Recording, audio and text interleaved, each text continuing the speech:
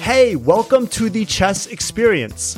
On this show, it's all about helping adult improvers. I want to make learning chess easier for you to navigate, and I also want you to have a more fun experience along the way.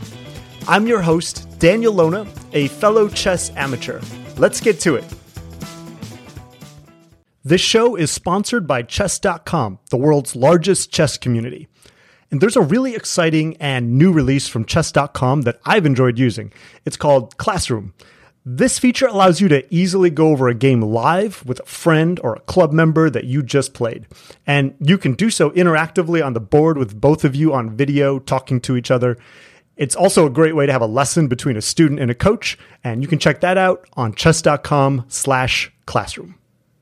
Welcome to this week's episode. The feedback from my Adult Improver episodes has been off the charts positive, so I will try to do more of those going forward, including today's guest. Her name is Stacia Pugh, and like many of us dream to do, she is now dedicating a majority of her life to chess. Stacia is a full-time chess coach, and she spends most of her free time working on her own chess improvement. She fell in love with the game about 8 years ago, and since then has reached an impressive 1800 USCF rating in OTB Classical. I think Stacia is a fantastic role model for adult improvers, both because of her passion for the game and her dedicated approach to studying and playing. This interview is packed with improvement advice and stories. We cover areas like her dramatic shift from playing d4 to e4 and why that matters for club players. Stacia also offers her top 8 lessons learned in the past 8 years. And of course, I throw in my now traditional Chess Genie question at the end. Here's my chat with Stacia. Hope you enjoyed the interview. Hi, Stacia. How are you today? Hey, I'm quite good. Thanks for asking. That's great. I'm glad to hear it. I'm excited to have you on the show. I have, some of my guests who've been on, I've interacted with you and seen your stuff on Twitter, all your chess posts on Twitter. So I have a little familiarity with you already going into this, but I'm excited to, have a full conversation and learn about your chess story. So, because I know we've been connected for a while, so now we finally get to, not just Twitter connect, but actual real life connect. Real life outside of Twitter, who would guess? Yeah, I've heard that's a thing sometimes. Yeah.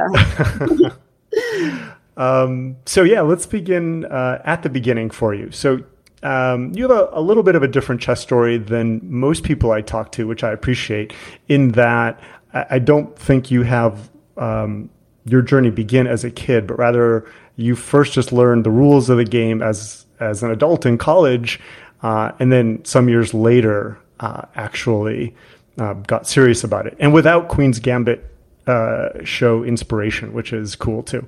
So can you talk a bit about how all that unfolded for you?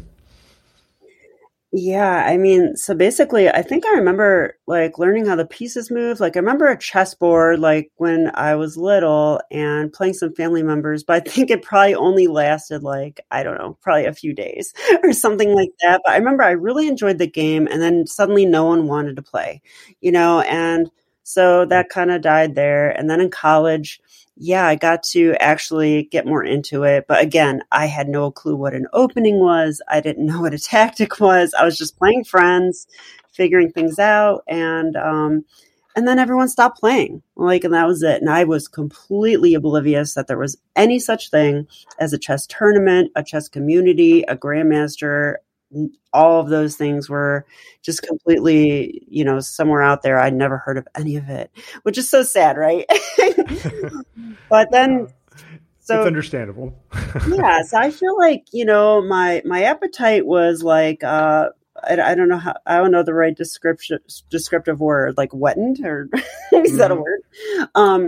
But my appetite for chess was strong, and then I just was left wanting. And then a long time later, when I was 35, finally, something random happened. I was just simply at work, and one of my colleagues was like, "Hey, do you play chess? Because I have this app on my phone called Chess with Friends, and we can play on there." I'm like, "Oh, chess!" It was something lit up in my brain as soon as the word was said. And so, I downloaded the app and I started playing him. And then like shortly thereafter, just clicked in my head. I'm like, wow, chess. I love chess. I never had anyone to play. I bet it's on YouTube, and then, and then I did that search and it was all over from there. It ruined my life. No, I'm just kidding. Probably made my life better, but it did kind of destroy the path I was on. Yeah, I use like a slightly less, or maybe slightly more gentle word. I use consumed. I don't know if that's necessarily better or different than wrecked necessarily, but yeah, consumed is how I think of it, right? But I think a lot of people listening can relate to that, getting bit by the chess bug and then it just kind of taking on a life of its own in your life. Yeah, for sure. So you got excited about it with, like colleagues at work. How long after that before you got like serious about it in terms of, tournaments and study plans and all that stuff? Yeah, I think it was like June when that happened. And like very quickly I found YouTube and then joined chess.com. Like I think that happened like very quickly. And there was no Queen's Gambit or anything, like you said. It was sort of random how it happened. But then, so I was watching chess openings and stuff. And I mean, I'd never heard of an opening. So I'm still intrigued with chess openings. I love them. Probably like a lot of adults. Yeah. We love them. I don't know why. Do they help me? I don't know. I think it can try. I feel like we try to bring. I'll speak for myself anyway. Try to bring some order to the chaos, like of chess. Like it gives you it's like a little cheat sheet or something. Like I won't know 35 or the 40 moves, but I can know the first 5. Yeah, or the other reason I think we like openings is that sometimes like when you study openings, you got these like very strategic like nuances in the opening that you're learning. And I feel like, oh, I'm so smart. I'm so big brain, Like, yeah. But then I play a chess game. It's like, oh, I hung a pawn. Oops. Right, exactly. Right. And then that bubble gets bursts quickly. Yeah. Reality sets in. But yeah, I forget what I was talking about. Oh, that's okay. Let's see how like your chess journey unfolded once you got excited about right. with colleagues, and then I guess my question was how long after that you started becoming serious about your approach to it. Yeah, so I think it was like in June of that year, which I think was 8 years ago now. So it must have been 2015. In June, I joined chess.com. I started at about 900 and I started playing rapid games on there. And I think it was in October that it finally clicked in my brain like, hey, like, wouldn't it be nice to see if there's an actual like real life tournament? I didn't call it OTB because I didn't know that yet, but I was just like, I bet there's an actual chess club like here in Cleveland, Ohio. Like, wouldn't that be something? So I found one called Parma Chess Club, but then it's like, I knew no one in chess. I mean, my friend at work, like he played on his phone. That was it. That was it for him. So I had to just gather up my courage and just say, look, I'm just going to go. I'm just going to show up at Parma Chess Club. I'm not going to even play. I'm just going to be an observer. I'm just going to show up and say, hi, I'm Stacia. I like chess, and see what happens, because I had no clue what would happen. And so that's exactly what I did. And to my surprise, I was very warmly welcomed by someone named Mitchell, who actually became a good friend of mine later. And then I learned that they did something called rated chess. So they actually do quads at Parma Chess Club, like G30, delay 5, like you play 3 rated games.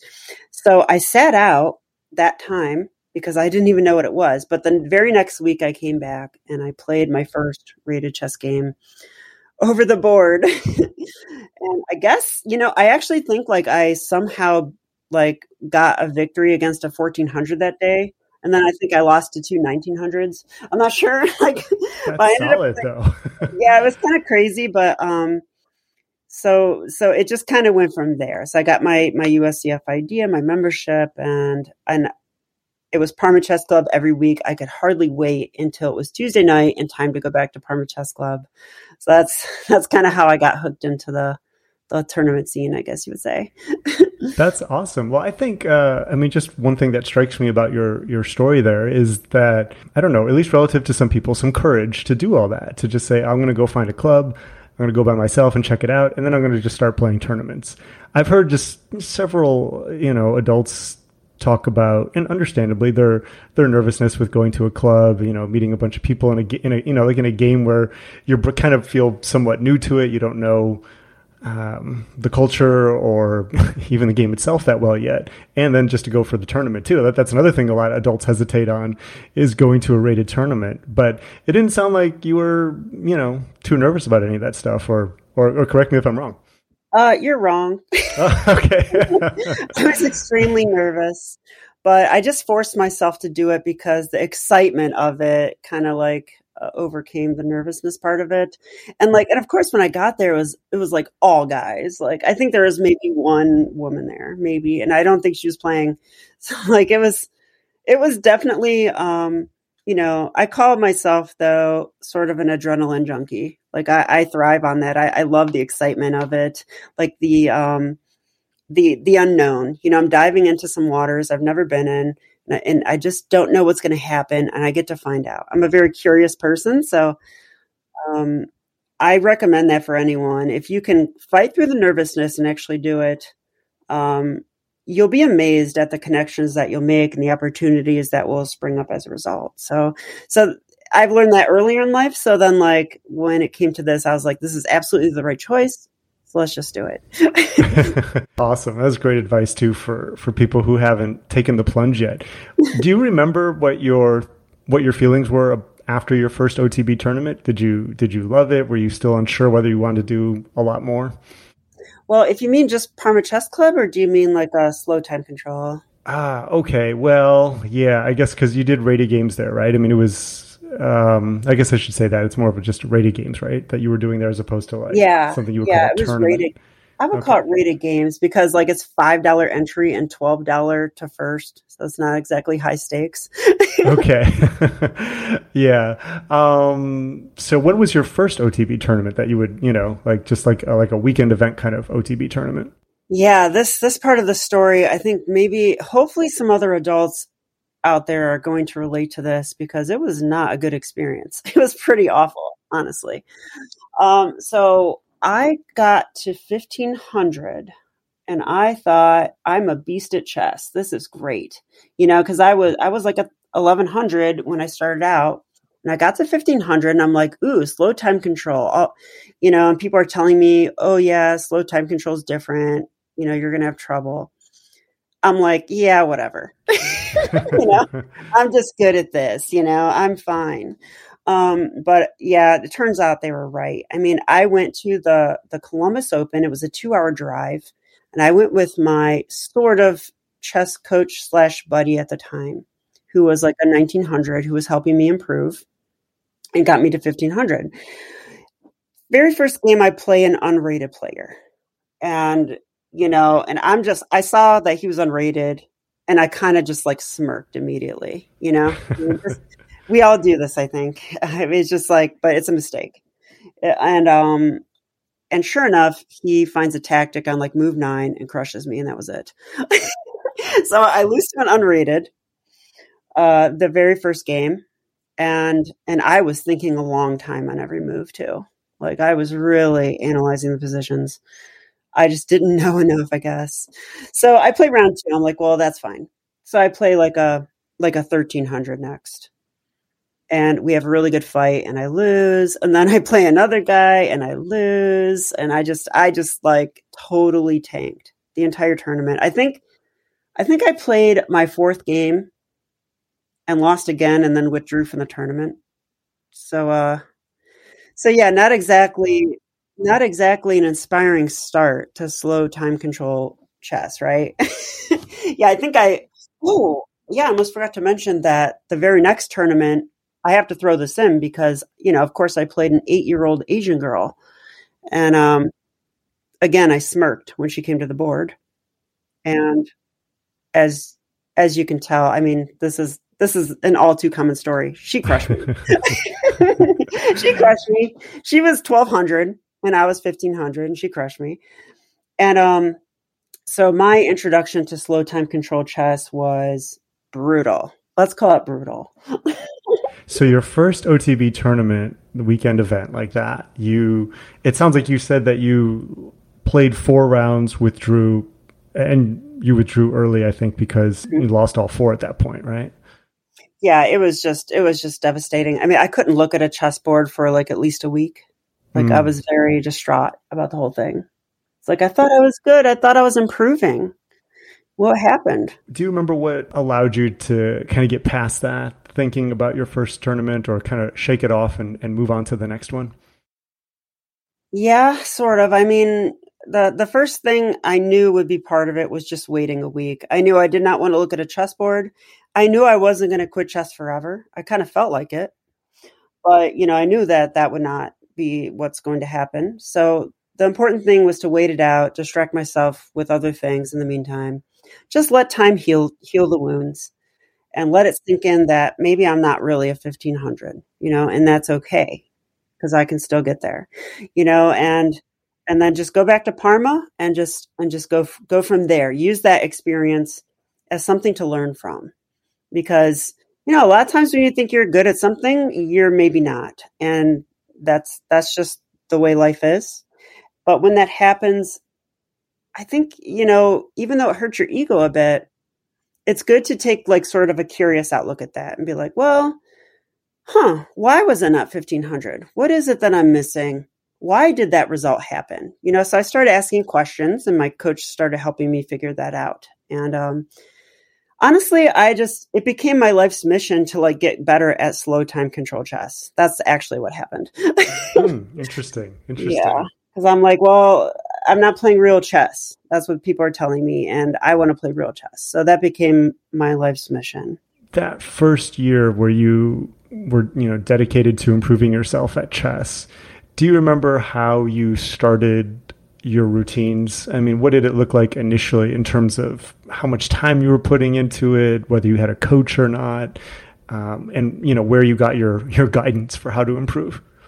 Yeah, it's interesting to think back to those days, because at that time I had a full-time, job in like real estate development with a nonprofit. So that was a pretty demanding job. And I did have a chess coach, but he was sort of a buddy. He didn't charge me.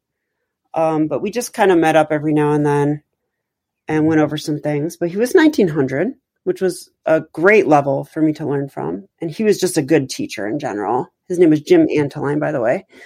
And we're still good friends, and he still coaches me to this day. So I think I just studied after work sometimes. I mean, that's basically the gist of it. I played Parma on Tuesdays. I studied sometimes. And I think I started going to Lakewood Chess Club, which was like a casual meetup type thing, on Thursdays. So Tuesday and Thursday were chess nights, but I was often exhausted, and and just working full time. So it was not a ideal situation, but I realized that's the way it is for most people, right? Right. Yeah. Yeah, I think it's a common story. It's something just kind of all have to figure out for people who are going to, which is the vast majority, work full time while doing chess improvement. Yeah. I'm sorry, and just to throw in real quick for any listeners that are in that situation, I did manage to get from like 1100 to, I want to say 1600 in that format. So there's a lot of hope, that was a lot of improvement. Yeah. And about approximately how long did that, going from 1100 to, you say 1600, I think you said, right? Yeah. I want to say probably 4 years or so. 4 years. Sounds right. That's a solid pace, right? I mean, averaging 125 points a year. I would be very happy with that as like an ongoing improvement rate. So when you look back in that first year of being, a serious student of the game, what's one thing you would have done differently in how you approached improvement based on what you know now? In that stage of my life? Yeah, you could say the first year or two of... I think nothing. Yeah. I think it was great. Oh, wow. Okay. I mean, I guess the only thing I would maybe, this is going to bridge into the next stage, the next chapter of what happens, but... Perfect. That's perfect. I was coming up with my own openings. I chose D4. I chose a Catalan, mostly from YouTube videos I'd watched, like Josh Whiteskin. I was really into his videos. They were really cool. So he talked about the Catalan like it was this amazing thing, and I had to play it, So I did, and it served me well, by the way. I studied on my own with the engine, with the opening book, and it served me quite well. But what happened next would change my mind. So I wish I would have started like a true beginner, played e4, let my opponent play e5, play knight f3, knight c6, bishop c4, like play the Italian game. I think that would have gotten me to where I am now faster. Yeah, let's talk about that a little bit, because I know that's something you said was worth honing in on. And it is an interesting part of your journey that you shared with me before we did this interview. You started as a D4 player, and then along the way, your coach encouraged you to switch to E4. So can you first just explain why he wanted you to make that change and what that experience was like? Yeah, I'm remembering it and remembering how I felt. I was very disturbed because here I am. So this is what happened. I was playing the Catalan, and I would describe my chess style as, positional, solid, and scared. I think I said that to you before. Yeah, I love it though. That's great. Yeah, that's exactly what it was. I mean, I would not take any risk whatsoever. I would avoid tactics. I would just stay as solid as possible and slowly improve my position and not blunder. If I could, I would not blunder. So that was it. And that's how I played chess. And the Catalan's good for that. And especially if you play it like I did, I would protect the pawn on c4, or be able to get it back. I would never even let it go. Sacrifice a pawn? No. Are you kidding? Yeah. So I did that, and I got all the way up to 1791 USCF with my coach Jim Anteline and my scared style. I got there, and okay, it was probably a little bit lucky because I think two of my opponents blundered pieces. The tournament that I reached that rating. So that's not going to happen every day. But so then I go to my next coach, and he's like, you might be rated 1791, but you don't understand the open game at all. You really have no foundation in chess. And that's what he said to me. This is National Master Michael Jolson said this to me. And I said, what? What are you talking about? I'm 1791. Right. Yeah. So my first inclination is to push back on that accusation. So I ignored it. All right. And then he mentions it again the next game. And then we analyze some more. And he keeps mentioning it every time. And I want to say that, about a month in, I started considering what he was saying seriously. I took that long. Okay. And then after that, I'm the principle of if you have a chess coach and you're not listening to them, then what are you doing? Kicked in. So I was like, okay, let's pretend that he's right. Let's just pretend he's right for a second. What does this look like? I have to give up my 3 years of studying the Catalan and give up all the opening theory I've learned and all the middle game positions I understand, and just trust him and go into these completely new waters that are totally against how I play chess. But maybe that's good though, because I don't understand that kind of chess, So I knew that I didn't understand it, but I didn't know how much, So yeah, so it took. I want to say it took 3 full months after he first said it to me. And then I set a date, and I'm like, I'm done with D4. I'm playing 1E4. And here's a mistake I think a lot of adults make. They'll be like, I'm going to do this. I just need to study it first. Right? Right. I'm going to play 1E4. I just need to study it. I just need to study this line and that line and this line and learn these traps, and then I'll play it in a real tournament. Honestly, I think that's the wrong approach, and I'll tell you why. It sounds great. It sounds great on paper. Those people will never, ever make the actual switch. I've actually met people that do that for like an entire year and then just give up on it. Like, no, you have to jump in the water. There's no better teacher than losing a chess game. You know, you lose a chess game and you're not going to forget how you lost it. So I sacrificed my rating. That was the first sacrifice I ever made. There's many to come. That's good. I like that. How much of your rating did you sacrifice? All of it. I was at 1791, which means my floor is 1500. So I will now to describe to you the next 3 months. I dropped to 1500 there. And then I sat on my floor for 2 or 3 months. Like, this is a very painful part of my chess journey.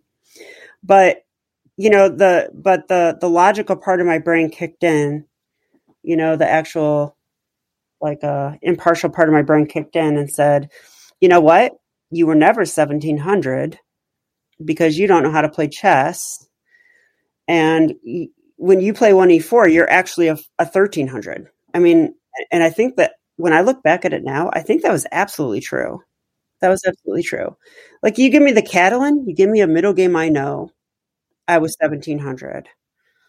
You give me anything else at all, and I was terrible, right? I didn't understand the open game. I didn't understand basic tactics in the opening. I didn't understand a lot of things. In adapting to E4, I mean, it had to be more than just becoming familiar with the positions. I'm thinking, like, did you have to spend extra time on your tactics or some other area of the game, or was it just becoming familiar with the positions? You know what it was mainly is that when you play E4, I mean, it's kind of amazing. There's such a huge difference between these two moves, right? Like D4 and E4, huge difference, because there's a lot of gambits in E4 that you can sacrifice pawns, you can pin down the E file. Like, all of those themes were completely foreign to me, especially attacks on F2 and F7, which to me is just beginner stuff now, right? Like, but I didn't know it at the time, and I was 1700.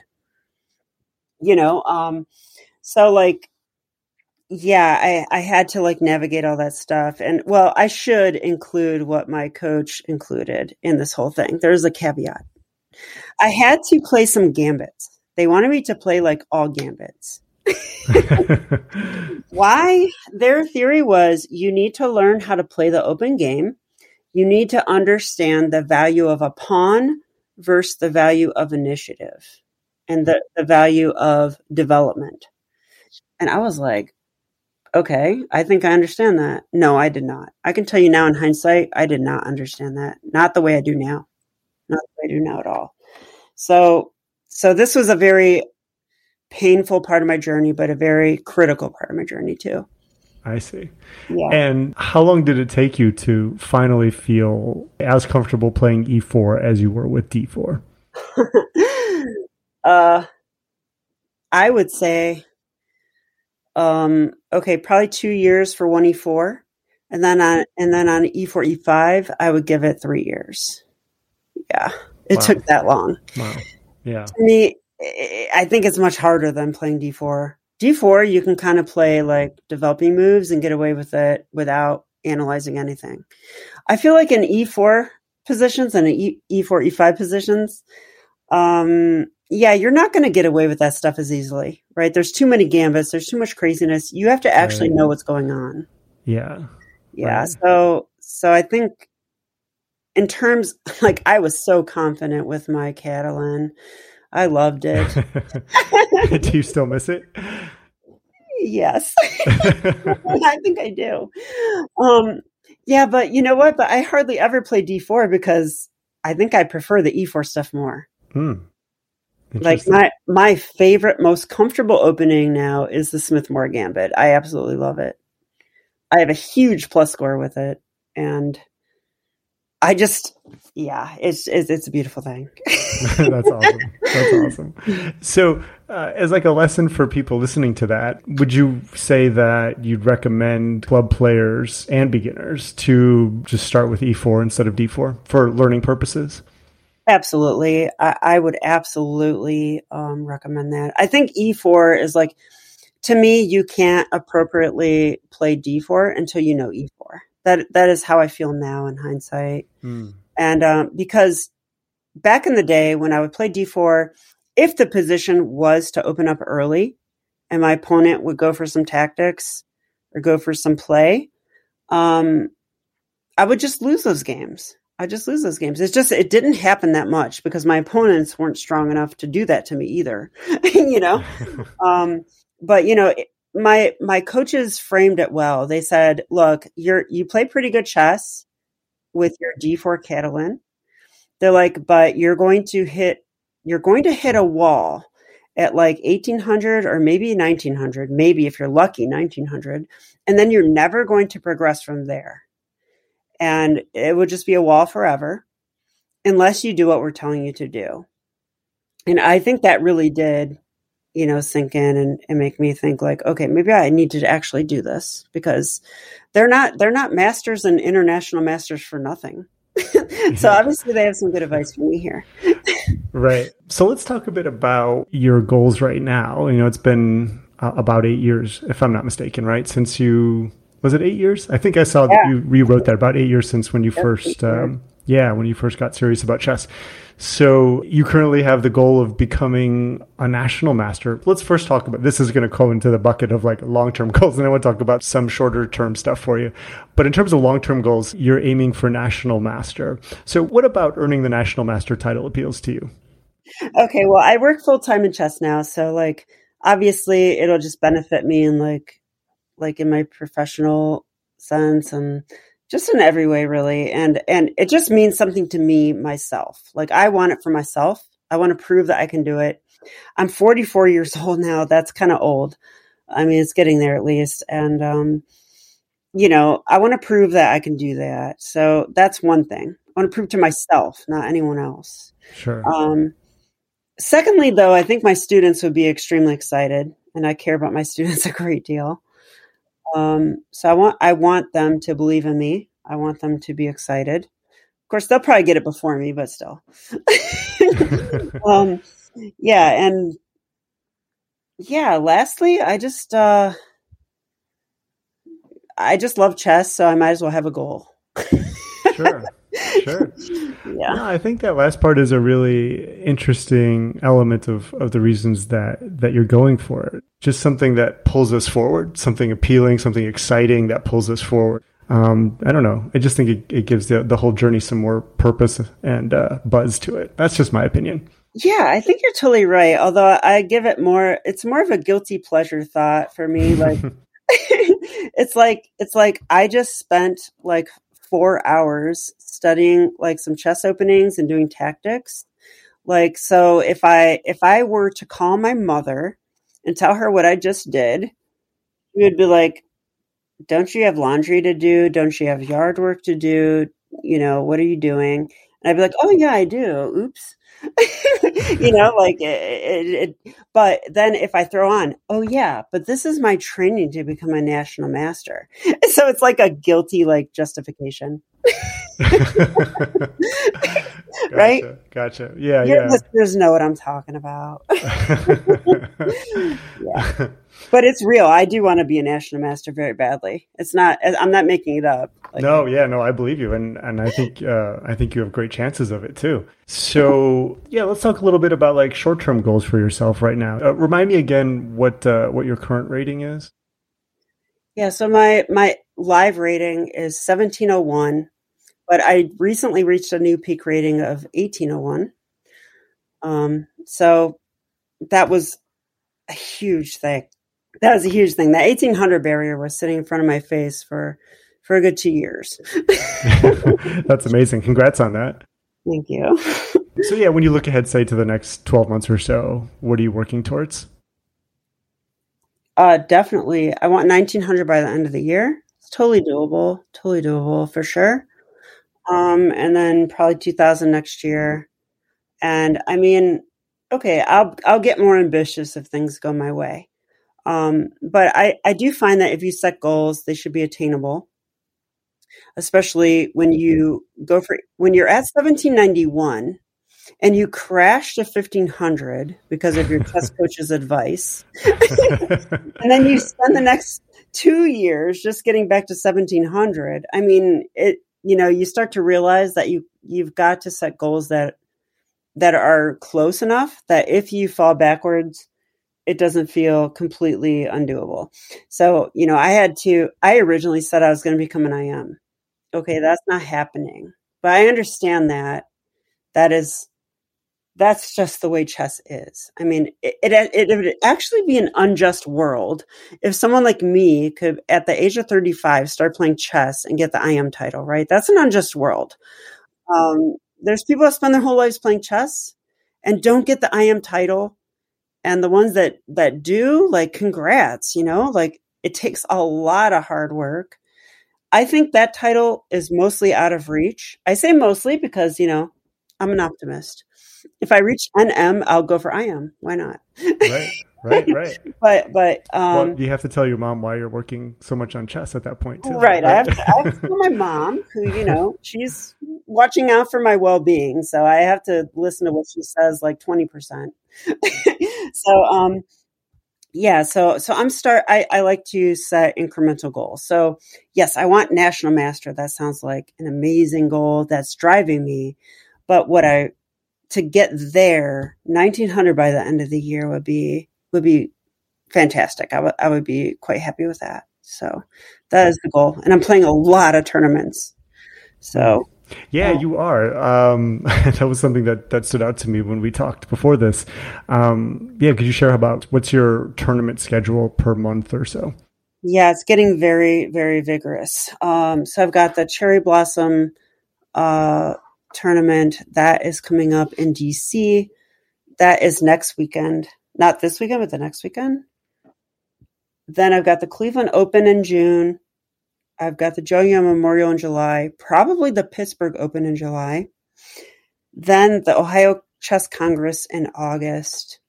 Definitely Kings Island Open in November. These are all slow time control tournaments.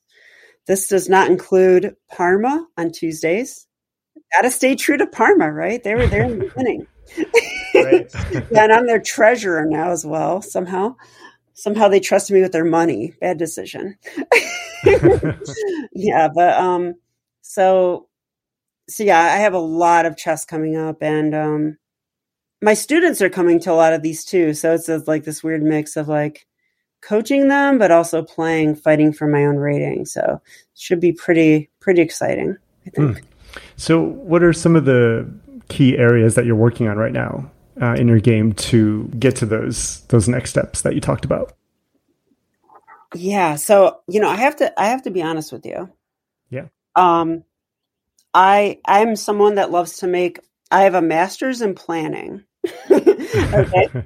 I love to make plans. These like increasingly like descriptive and complicated plans that are like, fine-tuned for specific strengths to build and specific weaknesses and whatever.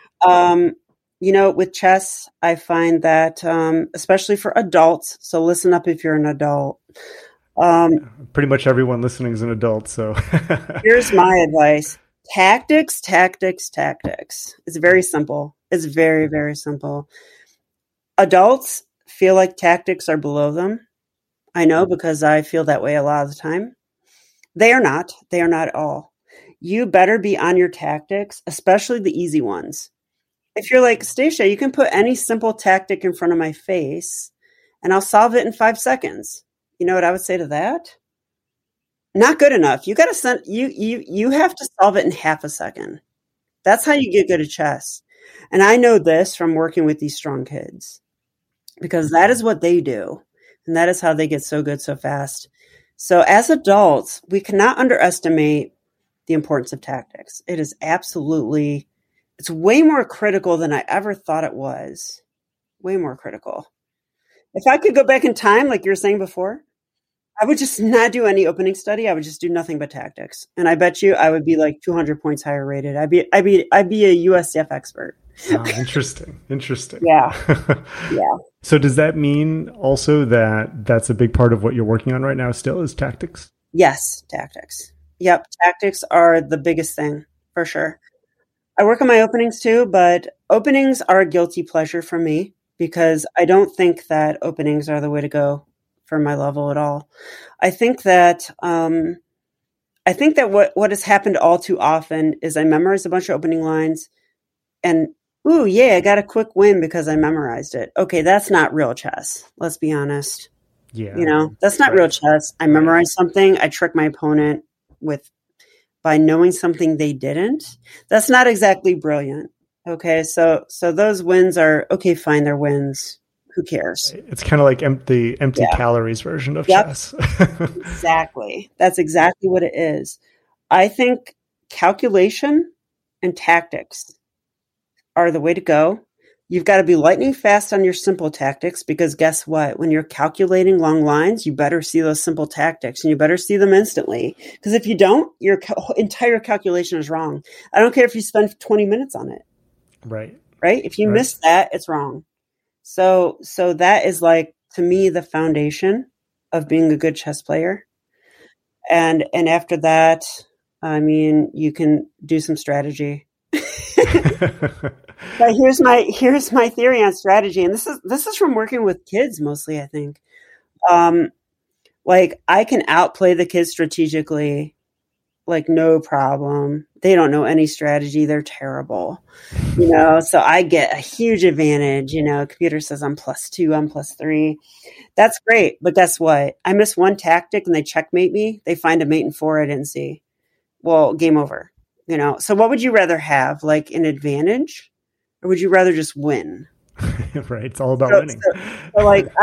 So this has been it sounds so obvious, right? But this has been a very painful lesson for me, is that tactics are super important because tactics dictate like actual results. Like tactics wipe out any strategy, who cares? And a lot of kids play this way. I don't know if you've played any like 1900 kids lately. No, not at that level. No. Yeah. If you play some 1900 kids, guess what they do? They play the worst opening you've ever seen. They play second best moves in the middle game. And then they find some crazy tactic and they win. Like that is how they beat you. So they make you feel like you have an advantage in the beginning, right? You get all excited and you're like, this person's terrible. Yeah. And then oh my God, you later. I'm like, this kid's 1900. Are you kidding me? How did he not see I'm going to play this move and get a +2 advantage? Yeah, but guess what? My +2 advantage doesn't last very long when he checkmates me, right? So, or he wins my knight, or something. Like, they're so sharp on tactics that as soon as you miss one single tactic, they're on it. They take it. That's how they get to 1900. They wait until they're like 2100 to study openings. So, like as an adult, I was studying openings at 1100. That was pretty useless, wasn't it? Because guess what? I don't even play D4 anymore. That's number one. But number two, these small incremental advantages I get, these nuanced moves I make in the opening, what does that matter when I hang mate in 3? You can't hang mate in 3. You just can't. That loses. That's what chess is. So, right. So I actually have a list of my top 8 lessons that I've learned from this whole experience, if you want to get to that at some point. Yeah, I think we've kind of, this is a nice segue because we're already now on the topic of key lessons that you've learned. I don't know if one of those 8 is tactics, but if it isn't, then you have 9 for us. Right. Well, yeah, it's number 1, of course. Nice. Yeah. Yeah. So you want me to share this list? Yeah, let's go for it. Okay, let's go for it. My top 8 lessons, improving at chess as an adult over the last 8 years and this crazy experience I've been through. Number 1 is tactics are way more important than you think. That is my rule number 1. Because I thought they were important, but I did not realize how much. Now I'm regretting not just drilling tactics the last 8 years. I did some, but not nearly enough. If I'm going to get to 2000, I have to do tons of tactics. And that is what I will do, by the way.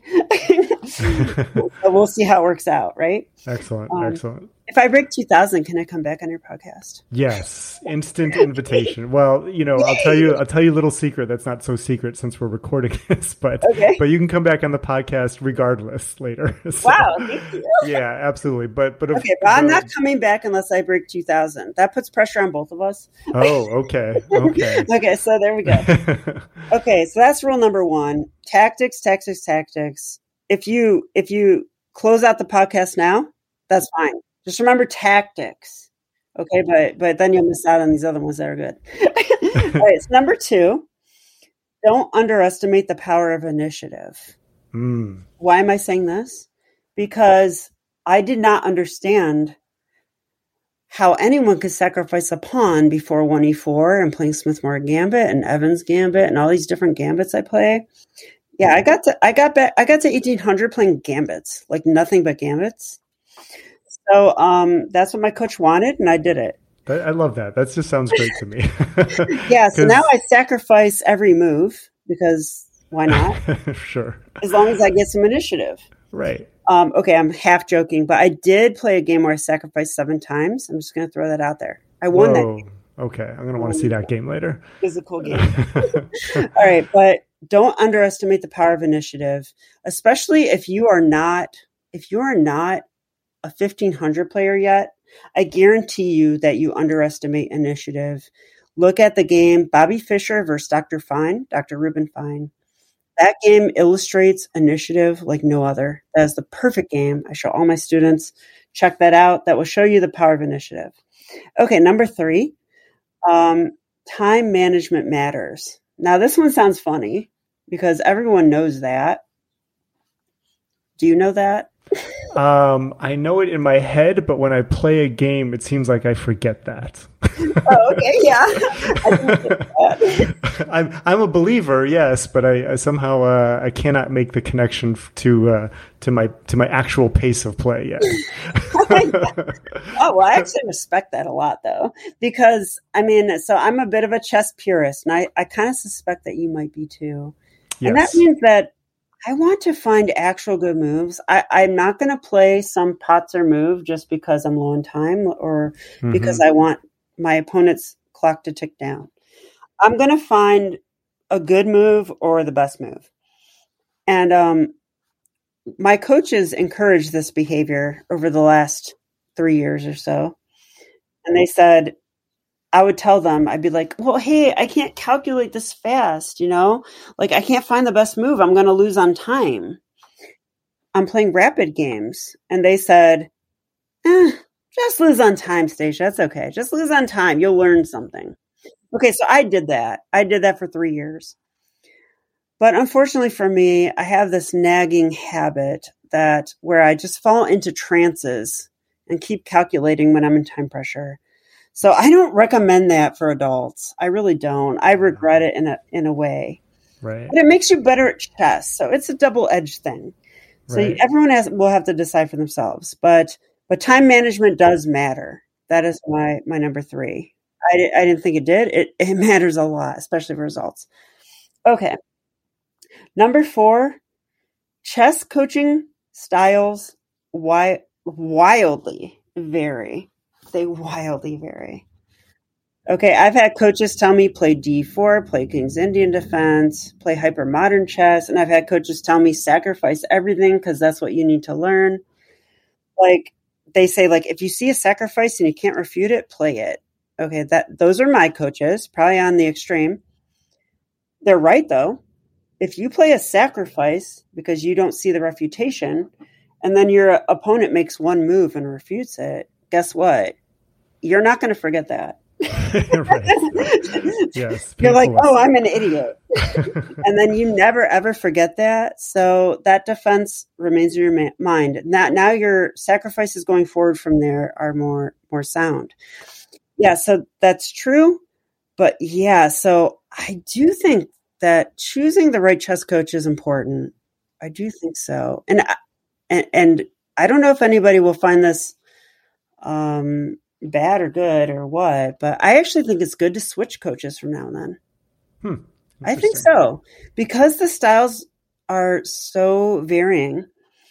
If you have a coach in one style, I would encourage you to work with a coach in another style because it's going to open up your mind and you're going to understand chess as a whole better. So that's my thought on that one. How about like maybe like in the initial stages of when you're finding a coach, trying out a few, with different styles as you suggested and kind of seeing what works best for you? Is it about that? Is it about seeing what works best for you, or is it about just gaining different perspectives?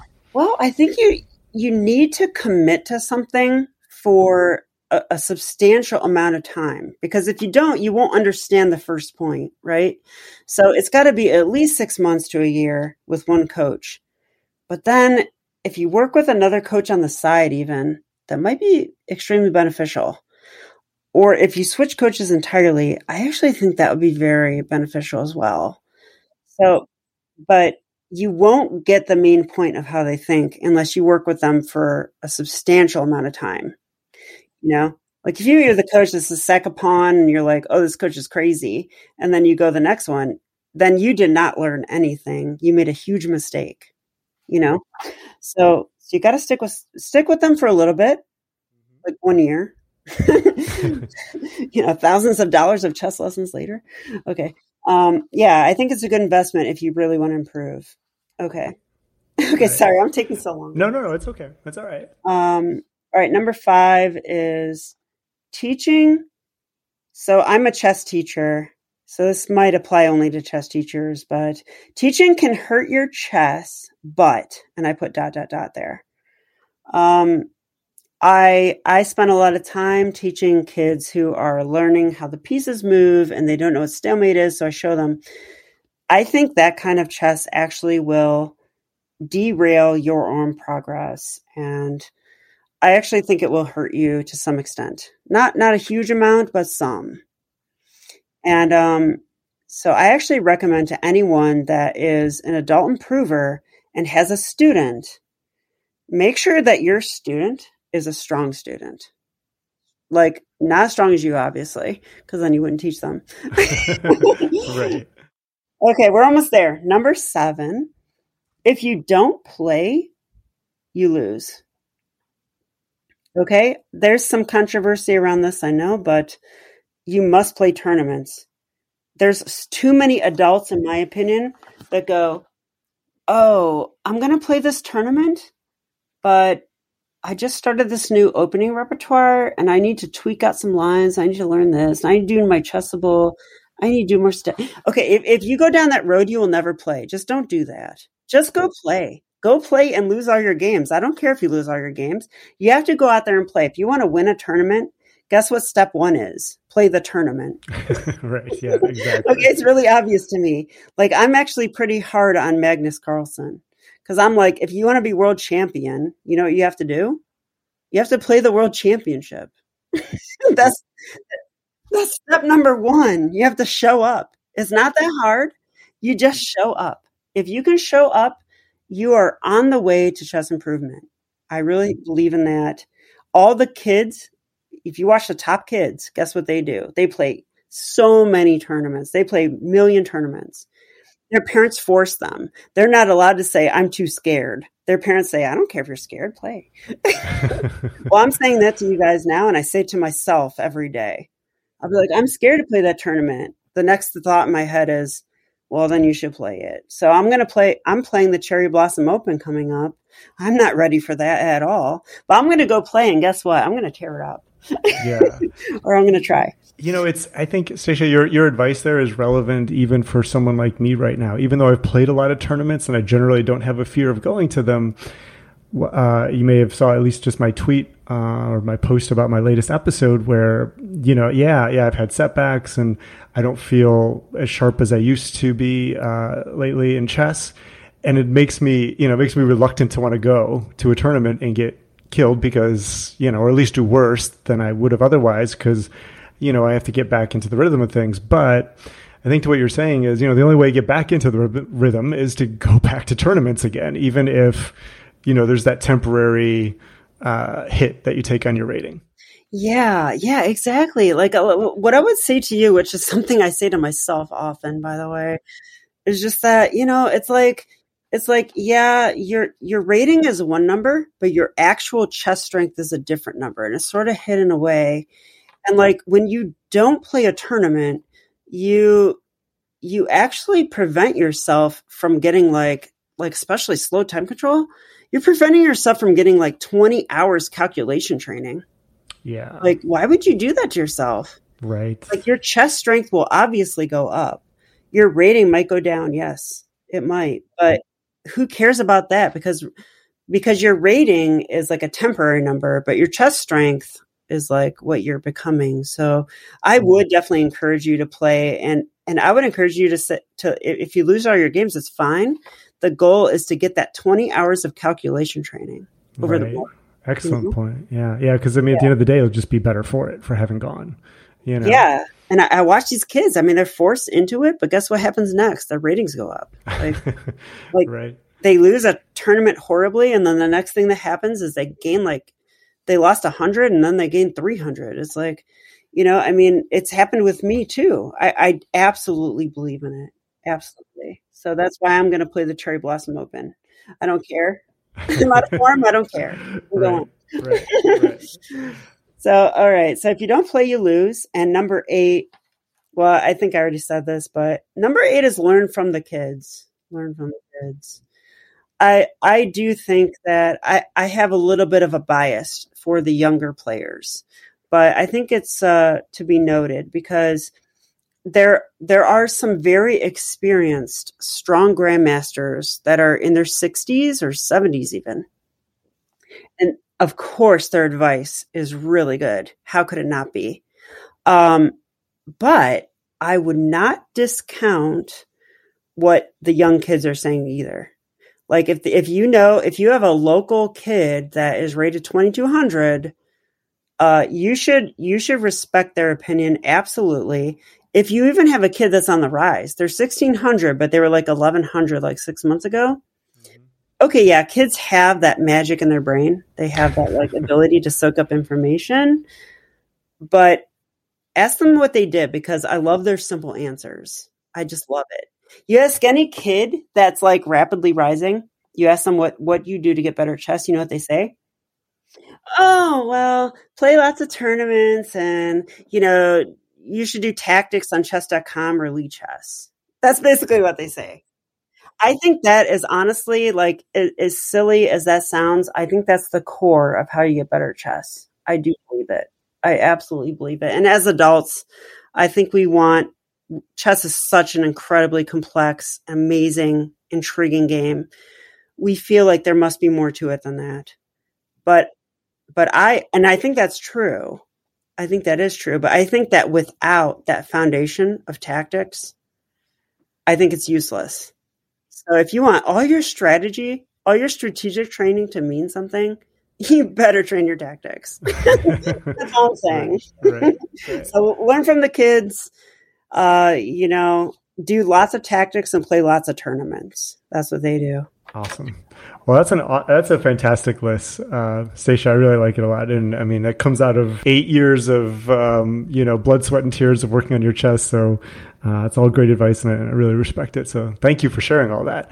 I just want to shift to talking a little bit about your coaching business, which is really cool that you've made chess your life completely, both free time and work time combined. Can you just share a bit about your coaching business? Yeah. So, I mean, it's a interesting decision to make, of course, but I think it's working out great. So I left my actual career I had a master's degree in planning, design, development. I left my related job and went into half professional cornhole, half chess. Then a year later, I was like, cornhole's stupid. I'm just throwing a bag at a hole. So I don't think I want to do that anymore. So then I went to just chess, which I actually respect so much. You can probably tell. Yeah. And so now I was working for Progress with Chess, which is our local organization that does just an amazing job at promoting chess in the area and teaching kids. But I left them last fall, and now I've got my own business which I'm calling Chess is Best, with Stacia Melinda. And I have a website, chessisbest.com. Hope you don't mind the plug. No, absolutely. We're going to have links for it too on the show notes, so it's all good. Okay, good. Yeah, and so I teach mostly kids, but I'm actually starting up at least one, maybe two adult classes in the afternoons. So be on the lookout for those. Registration will open soon, where we do some true chess training. So of course there will be a tactics class, but in addition to that, there will be a guess the move strategy class, which is like, we go over a grandmaster game, but we're not just looking at a game. You have to guess the move, and I score you against the other participants. So it provides incentive to see how well you can score. The kids love it. I'm going to see if adults like it too. I guess we'll find out. We'll find out. It's all an experiment. But it should be a lot of fun. It'll be very affordable, of course. And because I just love chess anyway. What's the rating range that someone would be good for that class? Ooh, excellent question. I would say if you're rated between like 500 and like 1200, these classes would be perfect for you. That's kind of where I'm aiming. That's the sweet spot. Excellent. And if they wanted to sign up for that, is it going to be, will link to sign up be on your website? Yep. Just go to chessisbest.com and you'll see them. They'll be right on the front page. So yeah. Excellent. Perfect. So, Stacia, this has been a great conversation. I've loved all of your insights and wisdom, and just your obvious passion and joy for the game too. It's just great to hear it. So, I just wanted to wrap up the interview with just two kind of fun questions, for lack of a better phrase. It's just kind of how I bucket them. Okay. One is chess related, one is not. So the first one that's not chess related is, so what do you love to do when you're not doing something that's connected to chess? I guess my answer is, what are you talking about? That is the right answer. Yes, exactly. Just won 500 points. Yes. Chess. I'm confused. I've been playing some Minecraft. I don't know if that counts. Sure. Yeah, like creative mode. It's just sort of relaxing. I build whatever I want to build, but then I quickly start training tactics afterwards. So yeah. I may need to start coming up with a different question for my guests. You are the second one so far to answer it that way. Like, what are you talking about? Not doing chess? I don't know what that expression means. It did. Right. Okay. So this one might be a little bit easier then to answer. It may sound a bit silly if you've heard me ask this on any of my podcasts. I've started doing this as a question sometimes. But let's pretend there is a chess genie, and this chess genie can grant you one chess wish. What would you ask for? Oh my gosh, that's a good one. Okay, I don't want to ask too little, so let my brain think for 1 second. Sure, take a moment. Because I'm 44. Let's see. You know what?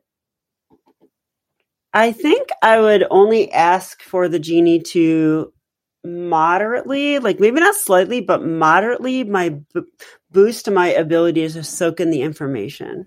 Okay. That's it, because everything else I'm happy with. So I think I would be fine. Rate. Yeah, speed up my learning rate a little bit. Like when I see a checkmating pattern, have it stick twice as well. And that's it. Otherwise, I'm happy where I'm at. I enjoy the journey of this. I think if I ask for the National Master title and it gives it to me, then that kind of defeats the purpose. So right, yeah, exactly. I almost had to preempt. I put a qualifier when I asked this question of Omar Mills when he was on the show. He was the first guest that I asked that question of, and I just know he's always just dreamed of being world champion. So I was like, let's leave that out because that's too easy. So yeah, very empty. It would be a very empty accomplishment, right? Yeah, that's true. If it was just given to you, it wouldn't mean half as much as it could have. Yeah, you'd be I'm world champion and I have all the skills, but I didn't do it. The genie did. So yeah, right. That's true. Yeah. Right. So yeah, I like how you kind of combine that. You got a little boost, but you're still working for it. Yeah, it's a little boost. It's a genie. Yeah, so. Right. Exactly. Oh yeah, maybe. Oh wait, I take it back. I'll just have the genie like subtract 10 years from my age. That's it. Well, it's not my age, but my actual my body's age. Right. Yeah. Well, I don't. I mean, one might argue that it's the same effect, right? Like that's the idea, isn't it? I think. Yeah, you got a good point. Yeah. But I might even pass on the genie. I'm not sure. It sounds crazy, but yeah. Yeah, no, I understand. Well, that's a fair point because it's all the work that we put into it that makes it so special when we accomplish whatever we accomplish, right? Yeah, it becomes more meaningless. The more help you get, the more meaningless it is. So. Right. Well, yeah, it doesn't have to be for chess improvement though necessarily, right? It could be anything. Like I don't know, play the world champ, an opportunity to play the world champ or something, right? Yes, I would switch to something like that, but I guess I already used it up. So. No, that's okay. That's okay. In any case, it was so good chatting with you, Stacia. I really appreciate you being on the show. It was so much fun. Say you're welcome back, whether you hit 2,000 or not. I don't have rating requirements for being on the show, but definitely please come back if you do hit 2,000. Oh, thank you so much. Well, it is a real honor for me to be here. So, and I really love your podcast. You just do an amazing job. So thank you so much. And yeah, I hope to be back. Yeah, absolutely. Thank you for being on the show, and we'll connect again soon. Thanks for listening. This has been a production of my business, Adult Chess Academy. And that has a website with the same name if you want to look for it. You can also find me being way too active on Twitter by searching my username, Lona_chess. See you next week.